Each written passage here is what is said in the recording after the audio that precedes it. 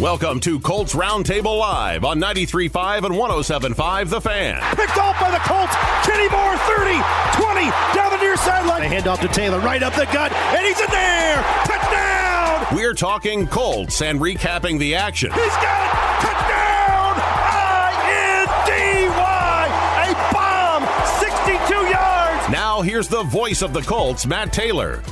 Hey, good evening. Welcome to Colts Roundtable Live tonight, brought to you by Citizens Energy Group. Proud to be the Colts conservation partner. Find winning conservation tips at citizensenergygroup.com. I'm Matt Taylor with you tonight, and the Colts suffered another heartbreaking loss on Monday Night Football last night, falling to the Steelers 24-17 as the Colts dropped down to 4-7-1 on the season after 12 games. Indianapolis has now lost 5 of the last 6. They're now 4-4-1 on the season in one-score games. The Colts got off to a very slow start last night for the second time this season. They had no yards on offense in the first quarter, and the Colts had 5 drives in the first half and managed just 22 plays.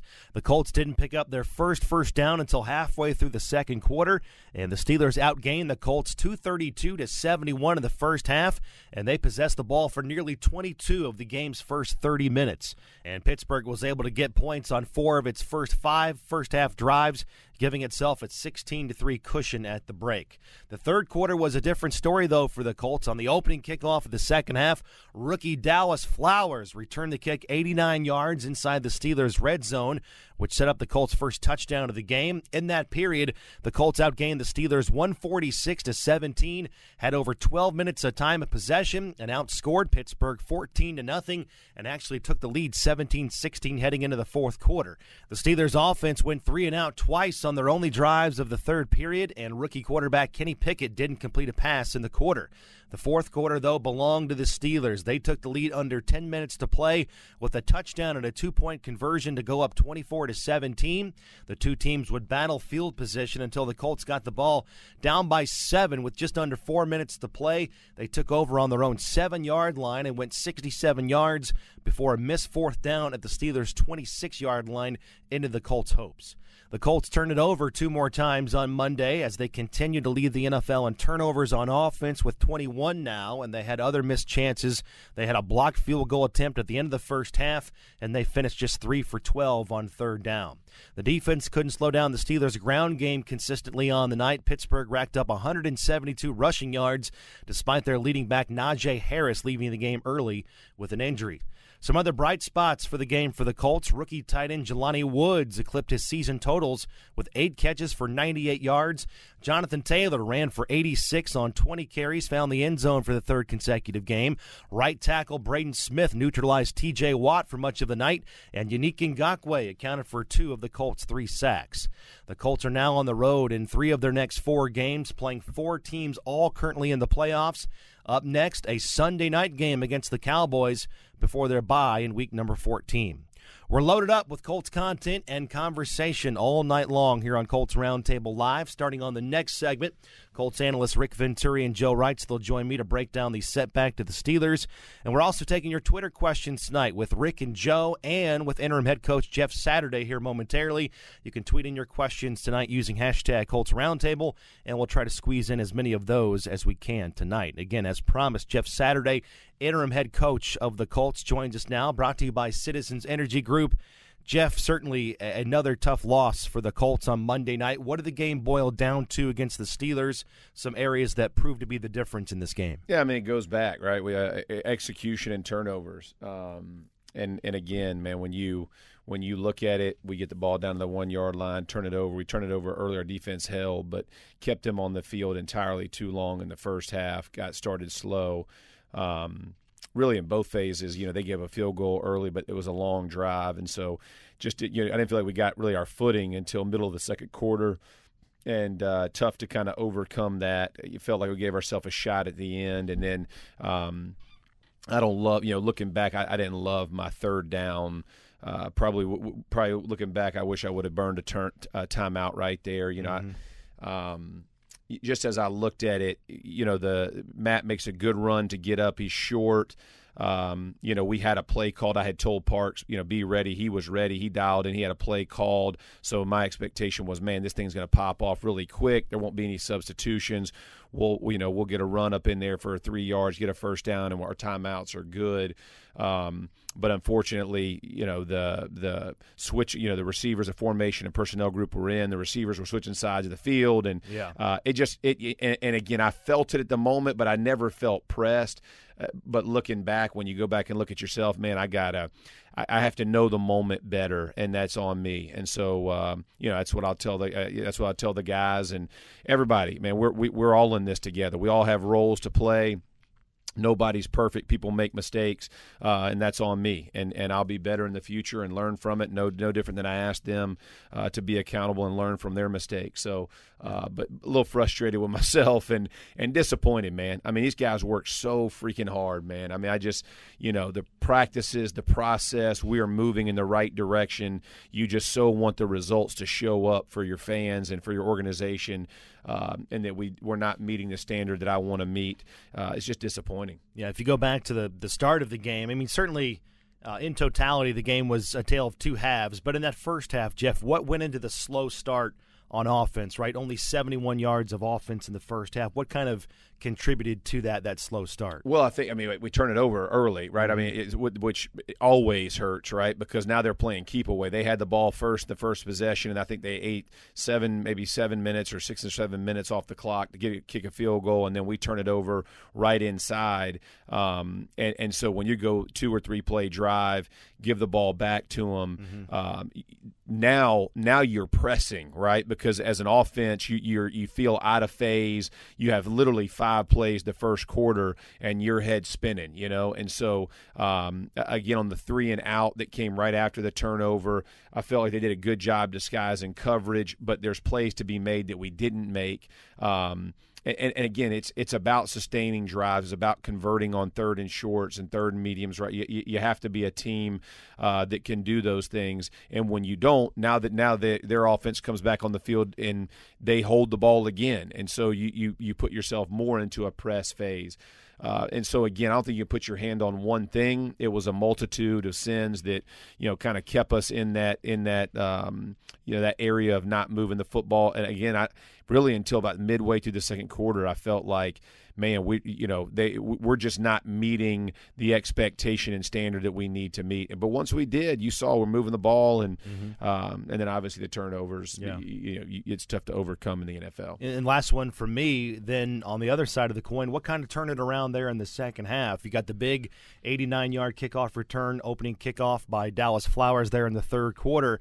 I know things got a little bit spirited there in the locker room at halftime. Yeah. What allowed you to get back into the game, especially in the third? Well, I think, first of all, I just challenged the guys when we walked in about, hey, this, you're going to learn a lot about who you are right now. I mean, you're on Monday Night Football. You're the only show in town, and these are legacies that you leave and film that's on, that everybody else is watching. But then Zaire gets up, man, and I thought he gave an impassioned speech about, what this looks like, what everybody's role needs to be, and got the guys going and really fired up. And then, man, players make plays, and Dallas with the return. Mm-hmm. I mean, there's no better way to start a half than taking that thing. And man, if he didn't get tripped up, he's in the half. Yeah. I know he's devastated about it, but fortunately the offense punched that thing in, gets 7, and then and then we got the lead. So we come back and get the lead 17-16. So everything we were doing was moving in the right direction. But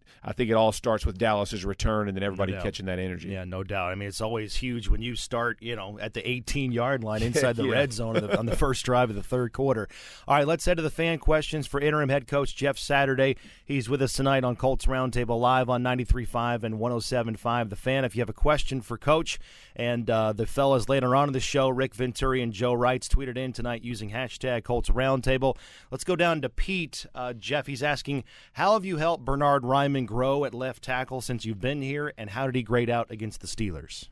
Well, I think that for Bernie as a whole, I think he was just getting more and more reps at it as a player, using your techniques and fundamentals that we coach. He's gonna get better kind of naturally through that progression. But I think being demanding of him, holding him accountable to his sets, how he's playing, his hat placement, his hands placement, all the different things that you have to stress on an offensive offensive lineman in big moments, I think is extremely valuable, and we've really driven those points home to him. He does a great job of receiving coaching and criticism, and comes to work every day. But I've been very impressed with his mindset, his toughness. The kid wants to be good. He wants to work at his craft, and I appreciate that. And anytime anybody wants to be coached, he has an extremely high upside from an athleticism and strength kind of projection. And so when you look at him as a player, man, I think the sky's the limit. He just has to continue to get better on those techniques and fundamentals. Again, he hadn't played much, football in reality, but he's getting better every week, and I'm proud of him. All right, Keith's question is up next. He's asking what happened on the fumble between Ryan and Taylor. I think he's talking about that mesh point. Yeah. We went back and from a handoff perspective, it looked like, Ryan was reaching a little bit, JT was kind of up a little bit, and again, one of those things that most likely won't happen the rest of their careers, right? Yeah. I mean, it's that much. When you talk about things that happen that you're just inexplicable, that's one of them. Yeah. I mean, I just to tell you how surprised I was watching it when because I'm watching the line and I see the hole open up and I'm like, it's touchdown. And then I look back. I'm not even looking at Matt to see, and I can't find the ball, and all of a sudden I see them a scrum between he and Watt, I think it was, battling for the ball. But that just, I never am watching that mesh, and so it's so unfortunate those two guys. Again, though, man, boils down to execution, and however we have to get it fixed, those are the things that are happening at inopportune times that cost you ball games. And again, two guys that you're betting the house on, right? And just unfortunate circumstance, and we got to be cleaner. I mean, you're talking about a guy who's played 15. I mean, how many times has Matt Ryan handed the football off in his career? And Jonathan Taylor, since 2017 in Wisconsin, probably has 1,000 carries. That's right. I mean, yeah. It's just inexplicable, right? Like you look at it and you just shake your head and go, man. And what a time that that you just sit back and go, golly. Right. I mean, but those guys will get it right, and as disappointing as it is, we got to learn from it and get better. All right, Dave's question is up next. We got time for a couple more, Coach. Dave's asking how much of our lack of a vertical passing game is hurting us right now on offense. Yeah, listen, there's no hiding from it. We haven't been nearly as good at that as we needed to. We had one good ball up to Pittman, late in the game on the post route that he went up and got. We had a shot to Alec that we need to make that catch on the sideline. But the issue for us is it has to be a balance, right? Before, as the season was progressing, we weren't protecting very well, and so the ball had to come out a little bit quicker. And now, as our line is getting better, kind of each and every week, it's how much how long can we hold it to get the ball down the field, what the receivers' routes are, and the timing of those throws. But we have to be better at taking those shots and making the most of our shots. And again, like I tell all the guys, you may only get one a game. Going through the list of receivers and tight ends that we have who can be out there. But when you get the one, it's got to be an explosive. And so we have to continue to work on it. But there's no doubt with lack of vertical threat, defenses walk down. And that's really what Pittsburgh did early in the game is they walked their safeties down. It becomes hard to tell the difference between 4 and 2 and who's the force player, which means who's helping in the run game. All of those things are because you're not challenging downfield. And so we have to be able to meet that challenge. No doubt about that. All right, Coach. Lastly, Dallas, they're up next. They're 8-3. They've won 4 of their last 5. Really impressive win for them last time out on Thanksgiving. They beat the Giants at home. When you turn on the tape for Dallas, what kind of stands out to you on film? Very impressive team so far. Oh, no doubt. I think I said it earlier today at a press conference. I mean, this is they and the Eagles are probably the 2 best teams in the NFC, and we face them 2 out of 3 weeks. And but this team is they're loaded. I mean, offensively, they have 2 really good backs in Pollard and Elliott who can play ground and pound. They have a good offensive line that wants to be physical, and then they got CeeDee Lamb, they got Gallup. I mean, tight ends galore that can make plays. And so this is an explosive offense. I think they might be that since Dak is back. I'm pretty sure they're the number one offense in the league. So we'll have our work cut out for us in trying to slow those guys down. And then the defense is built to play with a lead, right, which they do very often. I mean, these guys, there's 4 or 5 excellent pass rushers that's obviously led by Micah Parsons, who's probably the defensive player of the year. Yeah. And this guy continues to make play after play. Then you look at Diggs on the back end, opportunistic corners and safeties who make big plays. Dan Quinn has that defense just ripping. And so very, very explosive team on both sides of the ball. And again, one of those games you're going to go in and score points. And so, we've struggled with that this year. We got to be better at it.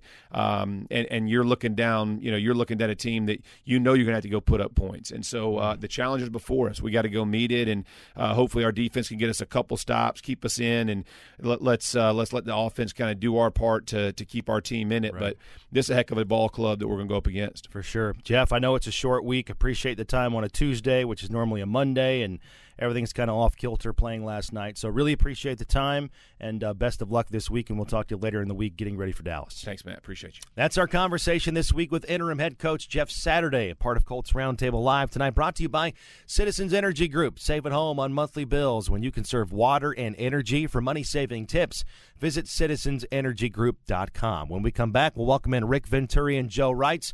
We'll go over the tale of the tape and discuss what the film showed as the Colts came up short against the Steelers to drop back to 4-7-1 on the season. We're coming back with that in just a moment. You're listening to Colts Roundtable Live here on 93.5 and 107.5 The Fan. We now return to Colts Roundtable Live. Once again, here's Matt Taylor. Welcome back, Colts Roundtable Live. Return segment number 2 tonight on 93.5 and 107.5 The Fan. It's presented by Citizens Energy Group. How to be the Colts conservation partner. Find winning conservation tips at citizensenergygroup.com. My thanks again to Jeff Saturday for joining the show, as he always does, in segment number 1. Tonight's show is brought to you by Caesars Sportsbook. And Pick 6, presented by Caesars Sportsbook, is free to play all season long. Answer 6 predictive questions about the game every week for a chance to win great Colts prizes. Must be 21 or older to play. Again, I'm Matt Taylor. It's time to welcome in Rick Venturi and Joe Reitz to the show tonight. Joe and Rick, welcome as always. Joe, how was your Thanksgiving with family? How was your weekend breaking bread and watching a lot of football, culminating in Monday Night Football last night? Oh, it was great. Spent some time in the region with my in-laws, and to your good point, a lot of food, a lot of football. Now, I married into the family that they run 5Ks on holidays, so we did get up early and ran the pumpkin plod, but that made me feel less guilty, Coach, than when I had about 8 pieces of pie that Thanksgiving evening. Man, running a 5K, that's doing it right there, Joe. Well done. Tip of the cap to you, fella. No wonder you're so skinny post NFL career. There you go. I used to be forced to practice on Thanksgiving when I was in the NFL. Now I'm forced to run races by my wife. How about that? I love it. I love it. And Rick, I know that you had multiple get-togethers on Thanksgiving. We had multiple get-togethers Thursday night, Saturday night. I did get my motorcycle ride in Thursday afternoon, like I promised you on Wednesday.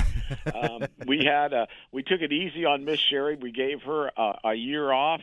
We actually went with a Bob Evans dinner for 10, which was fantastic. That's doing it right there. Hey, I think we ate for 5 days off it, so I think it was well worth it. Work smarter, not harder. That's what I say, man. Well done. That's exactly right. So yeah, we did really well. We really had a good weekend, and until last night, we did really well. No doubt about it. No doubt about it. We're here to break it down. Colts fall to the Steelers.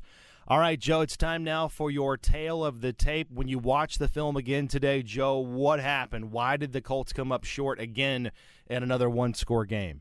You know, it seems like a broken record, Matt, but it's kind of – last night I felt like really it was kind of a microcosm of how the season's been. You don't get to 20 points on the scoreboard, and we talked about, pregame. When the Colts score 20 or more, they got 3 wins and 1 tie.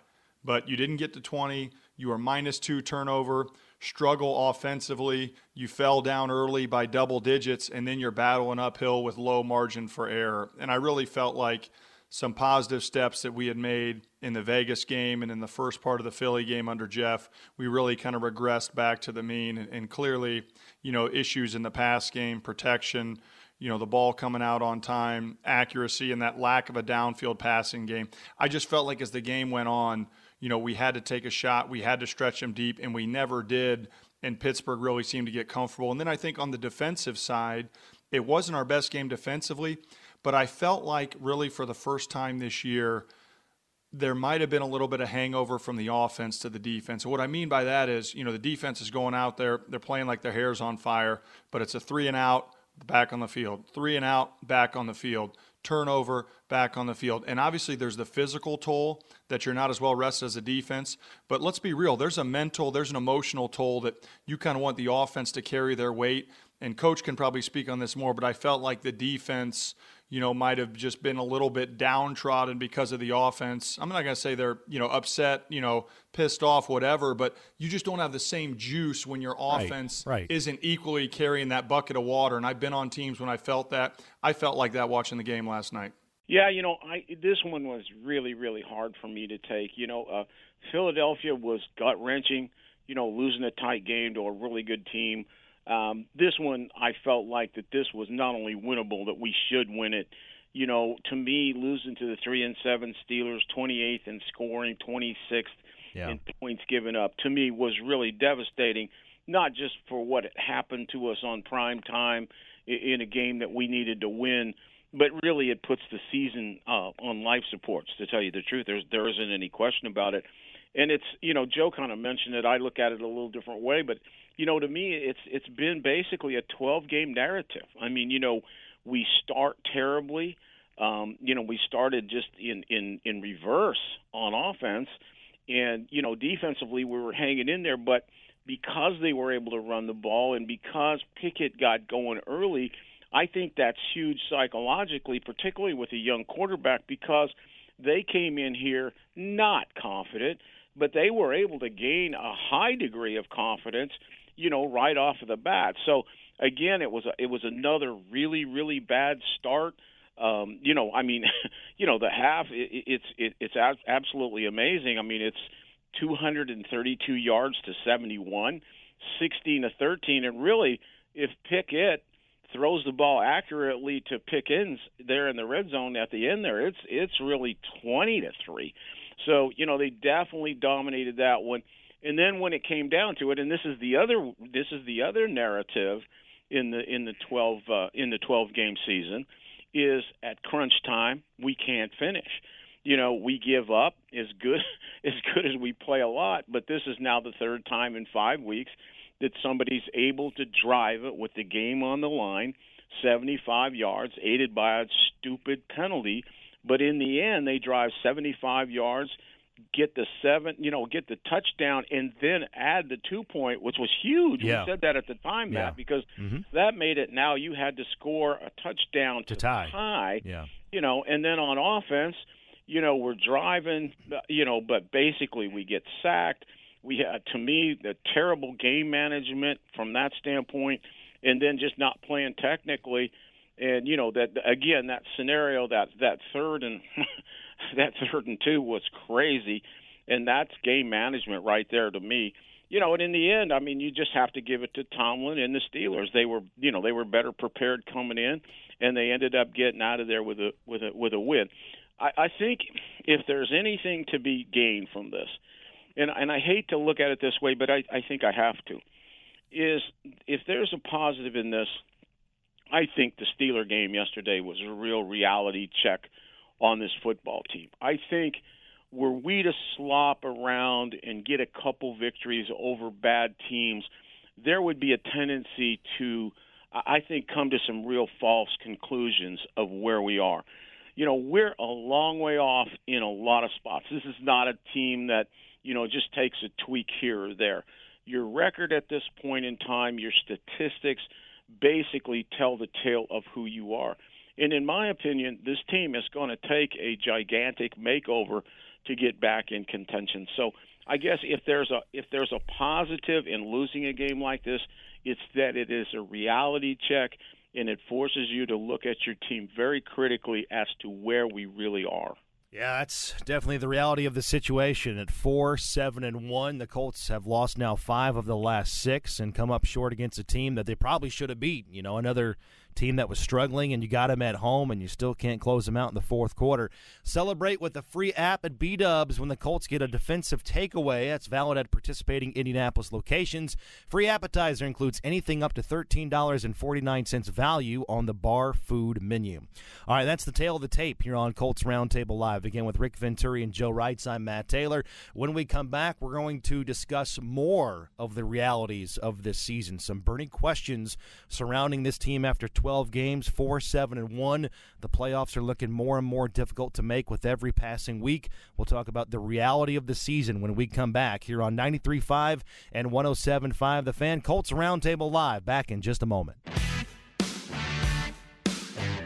Welcome back to Colts Roundtable Live on 93.5 and 107.5 The Fan. Here's Matt Taylor, the voice of the Colts. Hey, we're back again. Colts Roundtable Live is presented tonight by Citizens Energy Group, proud to be the Colts conservation partner.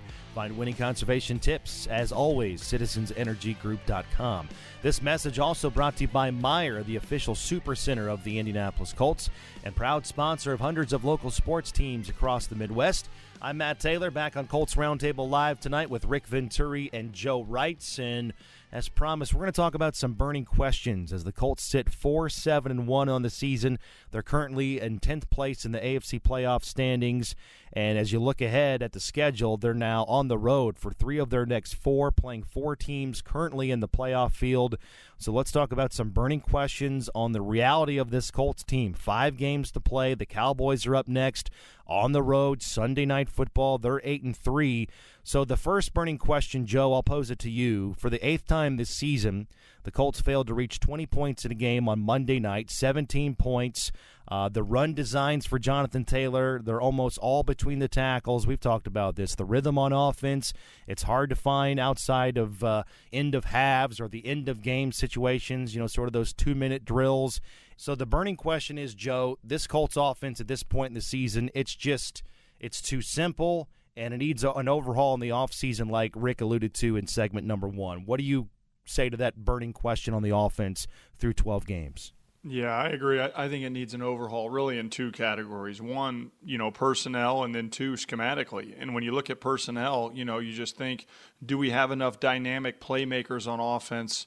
Is our offensive line what we need it to be? And it starts with the quarterback. This is a quarterback-driven league, and I think when you watched the game last night and rewatched it this morning, Pickett was able to get out of the pocket dynamically. He hurt us with his legs, and more importantly, he keeps you honest in that aspect, running for first downs, being able to elude a rush when all of a sudden, a defensive end takes an inside route and all of a sudden he scampers around the edge and picks up the first down. We just don't have that at the quarterback position. I think when you think about the modern NFL, outside of Tom Brady, who's been doing it at a high level but is struggling this year, almost every quarterback really has that ability to get you with his legs. And Matt Ryan doesn't have that. I think we've seen that as the season's gone on. The pocket's gotten smaller, condensed. He seems less and less comfortable, and not able to deliver the ball and really get the ball downfield. All of our passes were 7 yards and in front. We never stretched the field offensively. So I think that was the biggest difference when I watched it. And then again, schematically,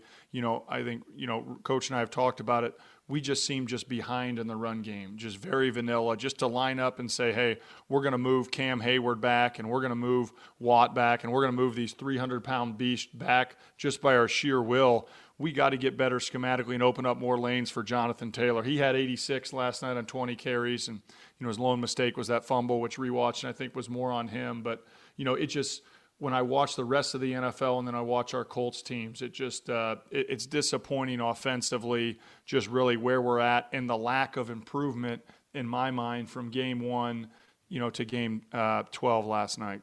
Yeah, I think Joe is right on this one, and Joe and I have discussed this on this show and on the pregame show, several times. And I do believe that it is a combination of scheme in one sense, and it's also a combination of some liabilities on offense. I think Joe chronicled them. I think it starts at quarterback. I think this is an era of movement quarterbacks. I think, Pickett is a rookie who's had his struggles, but he gives them hope. He gives them hope. He looked very, very good yesterday. He got off to a good start. He never turned it over, made some plays. And so I think you've got to look in that direction. You obviously have to shore up your offensive line.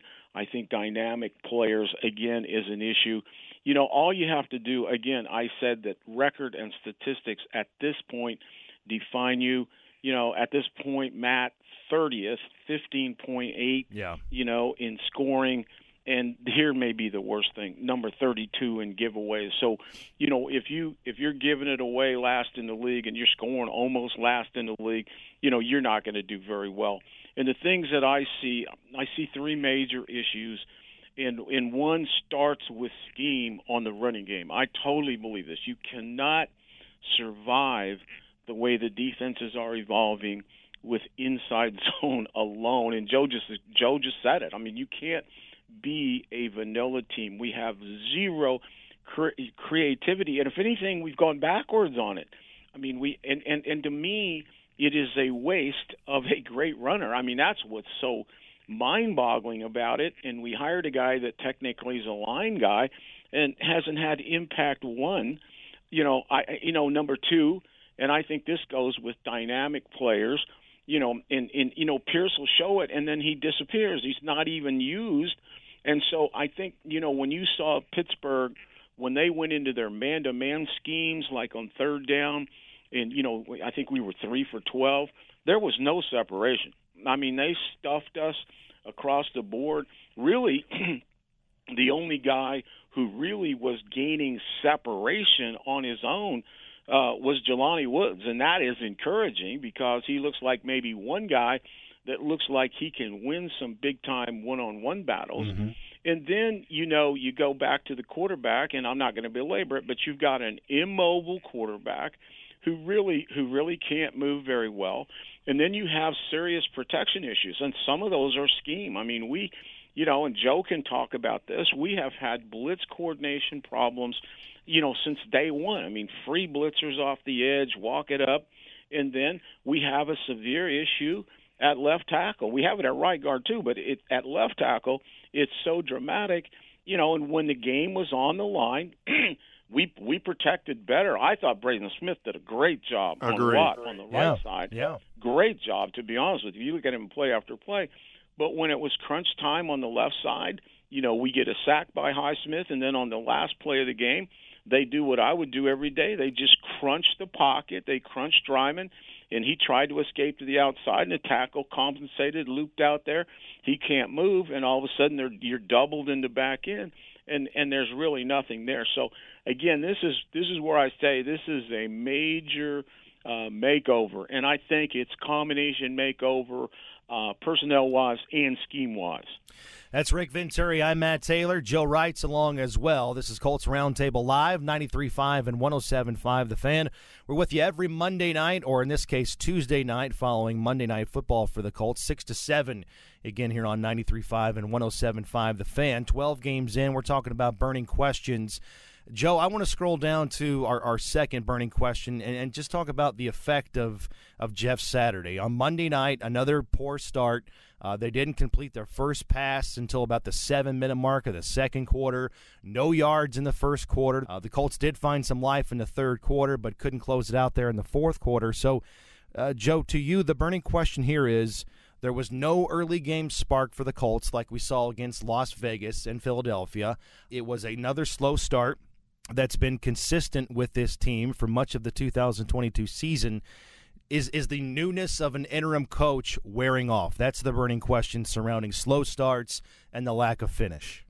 Well, I think there's a natural bump, and we talked about that a couple weeks ago, whenever there's a change, and especially with Saturday, his energy, his enthusiasm, his juice. But at the end of the day, you know, Matt, it reverts back to the mean in terms of your personnel, your X's and O's, and your execution. And Bruce Arians used to talk about that in game. He'd say, hey, you know, snot bubbles and tears are great, but after the first drive, it comes down to X's and O's and who's going to make plays. And I think on a grander scale, we're feeling that in terms of how the game ended in Philly and then leading up to the disappointment last night. Was there a hangover from a game against a team with the best record in the NFL you should have beat? Probably. Could we have been overconfident? I'd like to think no, but I also think that we weren't as prepared emotionally as Pittsburgh was coming into that game. And maybe it's because we gave the game against Philly. Maybe it's because it's a 4-7 team, not a 10-1 team coming on. But that was disappointing to me, that I felt like the team wasn't ready emotionally. And then offensively, just the same issues. When you throw a pick on your first drive and then you have 2 3-and-outs again, boom, boom, boom, boom. It was the same old story in terms of being down 10, and then now you have urgency and you're fighting and you're clawing back. So I think obviously it was the most disappointing game of Jeff's 3-game tenure, and now it's about looking inward, it's about looking outward and figuring out how can we try to right the ship and get some wins and just play better football and execute at a higher level over these last 5 games of the season. Yeah, I thought, when I said this, and Joe and I talked about this on that pregame when he took over, and I said if you look at interim head coaches' records overall, they're not very good for obvious reasons, but normally they jump-start it. Normally the best performance is the first one. And, when right. Jim decided to bring Saturday in, he wasn't bringing in a scientist now. He wasn't bringing in a football condition guy that really knows in-depth NFL football, not surface NFL football. And so, what happens is in time now, this is not a developmental league. This is not a developmental league for both players and coaches. And to me, see, over the long haul, you get a long way cheerleading in the beginning. I mean, you can do all that stuff early, and that'll help you emotionally. But then in the end, here's to me the 3 things that a head coach, a non-play calling head coach, is responsible for, and you can evaluate this Sunday on how that turned out. Number 1, a head coach is responsible for the big picture tactically and emotionally having his team ready to start the game, because you have in this league, it's so important to start the game and set the tone, and then, of course, finish the game. Those are the 2 biggest issues.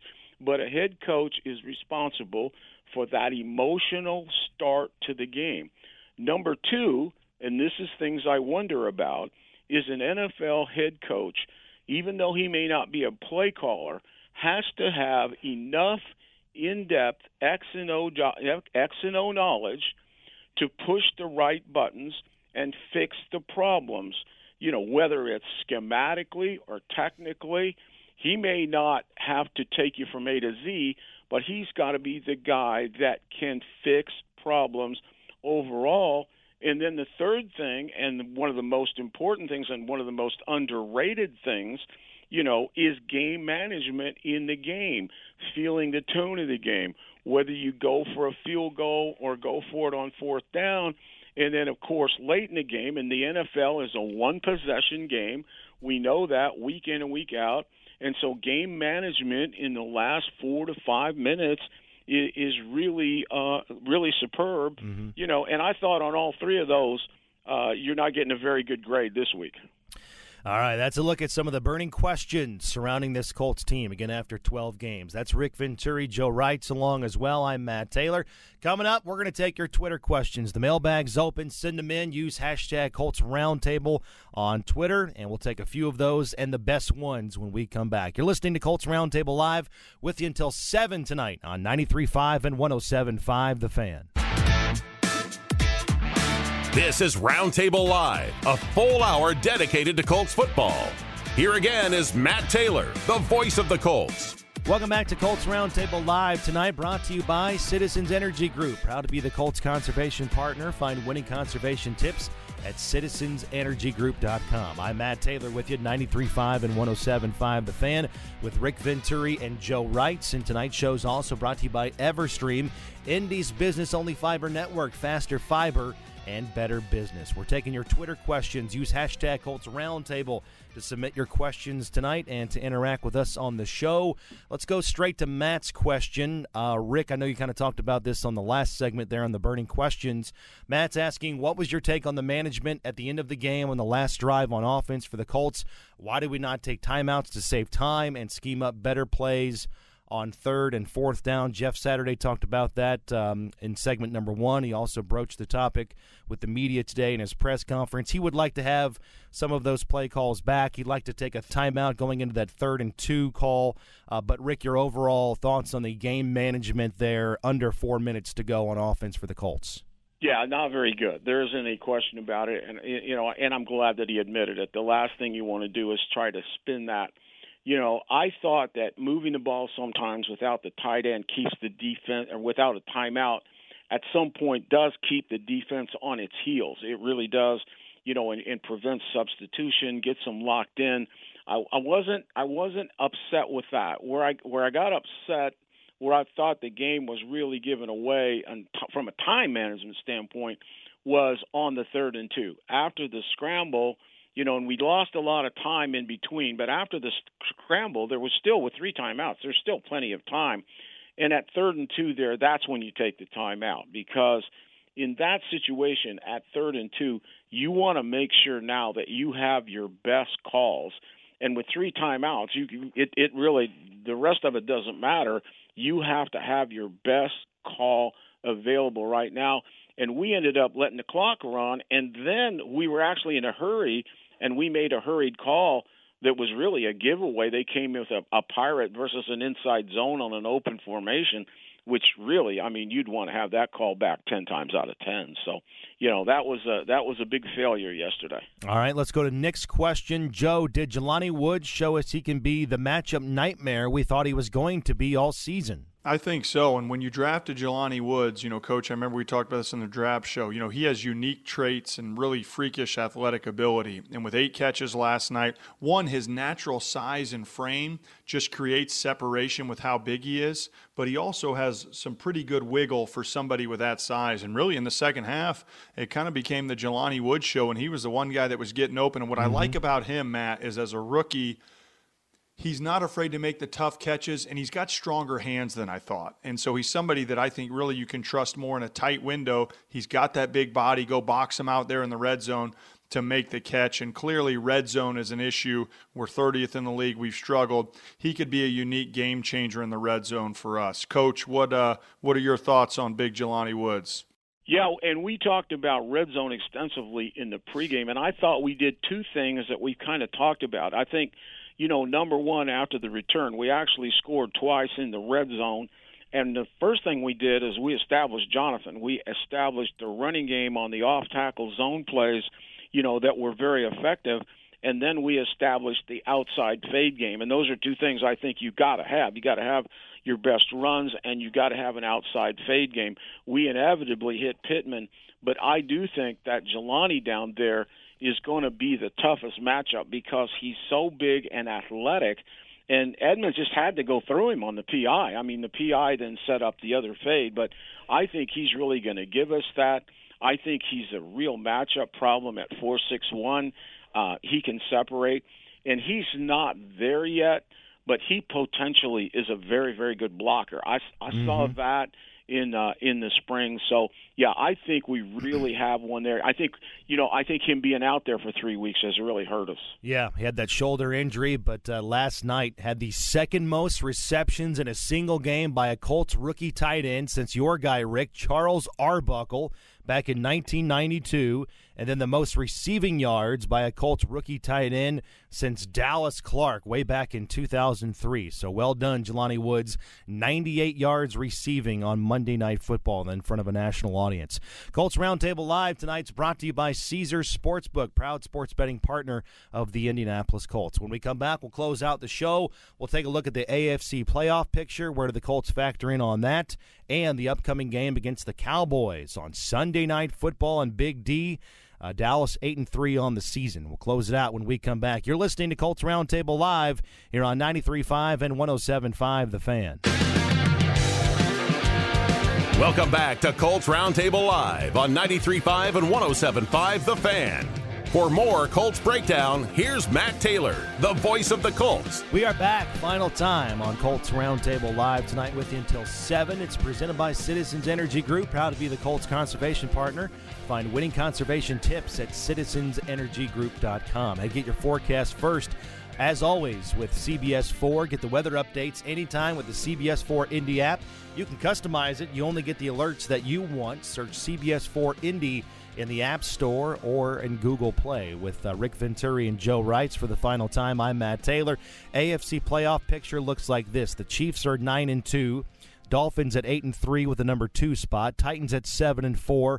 Ravens at number 4 at 7-4. Your wild card teams, if the playoffs started today, the Bills at 8-3, the Bengals at 7-4, and the Jets would be the number 7 seed, also at 7-4 record-wise. The Colts currently sit in 10th place at a record of 4-7-1. Cowboys are up next, and if the playoffs started today in the NFC, they would be a wild card team because they're in the NFC East with the Eagles, who are just tearing it up. So they would be a very, very good wild card team at 8-3, coming off an impressive Thanksgiving win over the Giants at home, and they have won 4 of their last 5 and playing like one of the best teams in the NFL at the moment. So, Rick and Joe, your final thoughts, closing arguments here, wrapping up the Colts-Steelers game on Monday night, and Joe, a look ahead to the challenge in week number 13 against the Dallas Cowboys. The floor is yours to wrap up. Yeah, it's going to be a big challenge. It's a good football team, really played well the last 2 weeks, putting up over 450 yards of offense there. We're on a short week. We're going down to their stadium. You know, I do think a short week, it's nice you get back out there as soon as you can. And hopefully, you know, if I'm a Dallas player, I'm watching that game last night, and maybe they're relaxed a little bit in terms of thinking, well, we're just going to wake up and we're going to roll over these guys. So hopefully the Colts can have that underdog mentality and get off the mat. Now, I will say, Matt, I got a bad memory down there. The last time the Colts played in Dallas, 2014, I was on the team. We lost 42-7, okay? So let's erase that. Let's re-correct that and have a lot better performance than the last time we were down there in Jerry World. No doubt about that. Yeah, I remember Tony Romo had a big game that day on offense for the Cowboys. What's the quick skinny on Dallas going into this game, Rick? As I said, they're playing like one of the best teams in the NFL right now. Yeah, they are. And you know what? Just lately, the last few years, it seems like, though, that kind of team brings out the best in the Colts, whether it's, you know, the Eagles or the Chiefs or the Bills last year. It seems like we play almost better without a lot of pressure as an underdog. They're very good. They're 8-3. They're very well coached this year. You know, they're number 7 in scoring at 25-4, and number 2 in scoring defense in 17-0. So, you know, number 1 in sacks. I mean, they can get after the passer. I mean, they got some areas you can get after, but they're really, you know, they're talented. Elliott and Pollard has just turned into a beast, and CeeDee Lamb is obviously one of the premier receivers. And then on defense, they got some very, very fast guys, and Parsons, you know, is probably arguably the leads on favorite to be the defensive player of the year. So as Joe said, It's going to be a real challenge. We'll get into it. I know Mike McCarthy really well. I worked against him for 3 seasons. So we'll get into it. We'll get into a good blueprint on Wednesday on how to beat these Cowboys. For sure. All right, that's all the time we've got tonight. Rick Venturi and Joe Reitz. Fellas, great job as always laying out the reality of this Colts team after 12 games. My thanks again to interim head coach Jeff Saturday, who joined in the first segment. If you missed any of the show tonight, we're going to post it here shortly on Colts.com, the Colts Audio Network, anywhere that you download your podcasts. And, of course, we've got you covered on the Colts all week long, as we always do. The Colts Daily Updates this week, Wednesday and Thursday. The official podcast, that's going to drop tomorrow this week, Inside Football, with Rick Venturi. As he just said, his blueprints to beat the Cowboys. That's going to drop on Thursday. Check all of that out. Again, Colts.com, the Colts mobile app, and the Colts Audio Network, wherever you download your podcasts. ESPN Radio is coming up next. Thanks for listening, everybody, to Colts Roundtable Live here on the home of the Colts, 93.5 and 107.5 The Fan. Good night.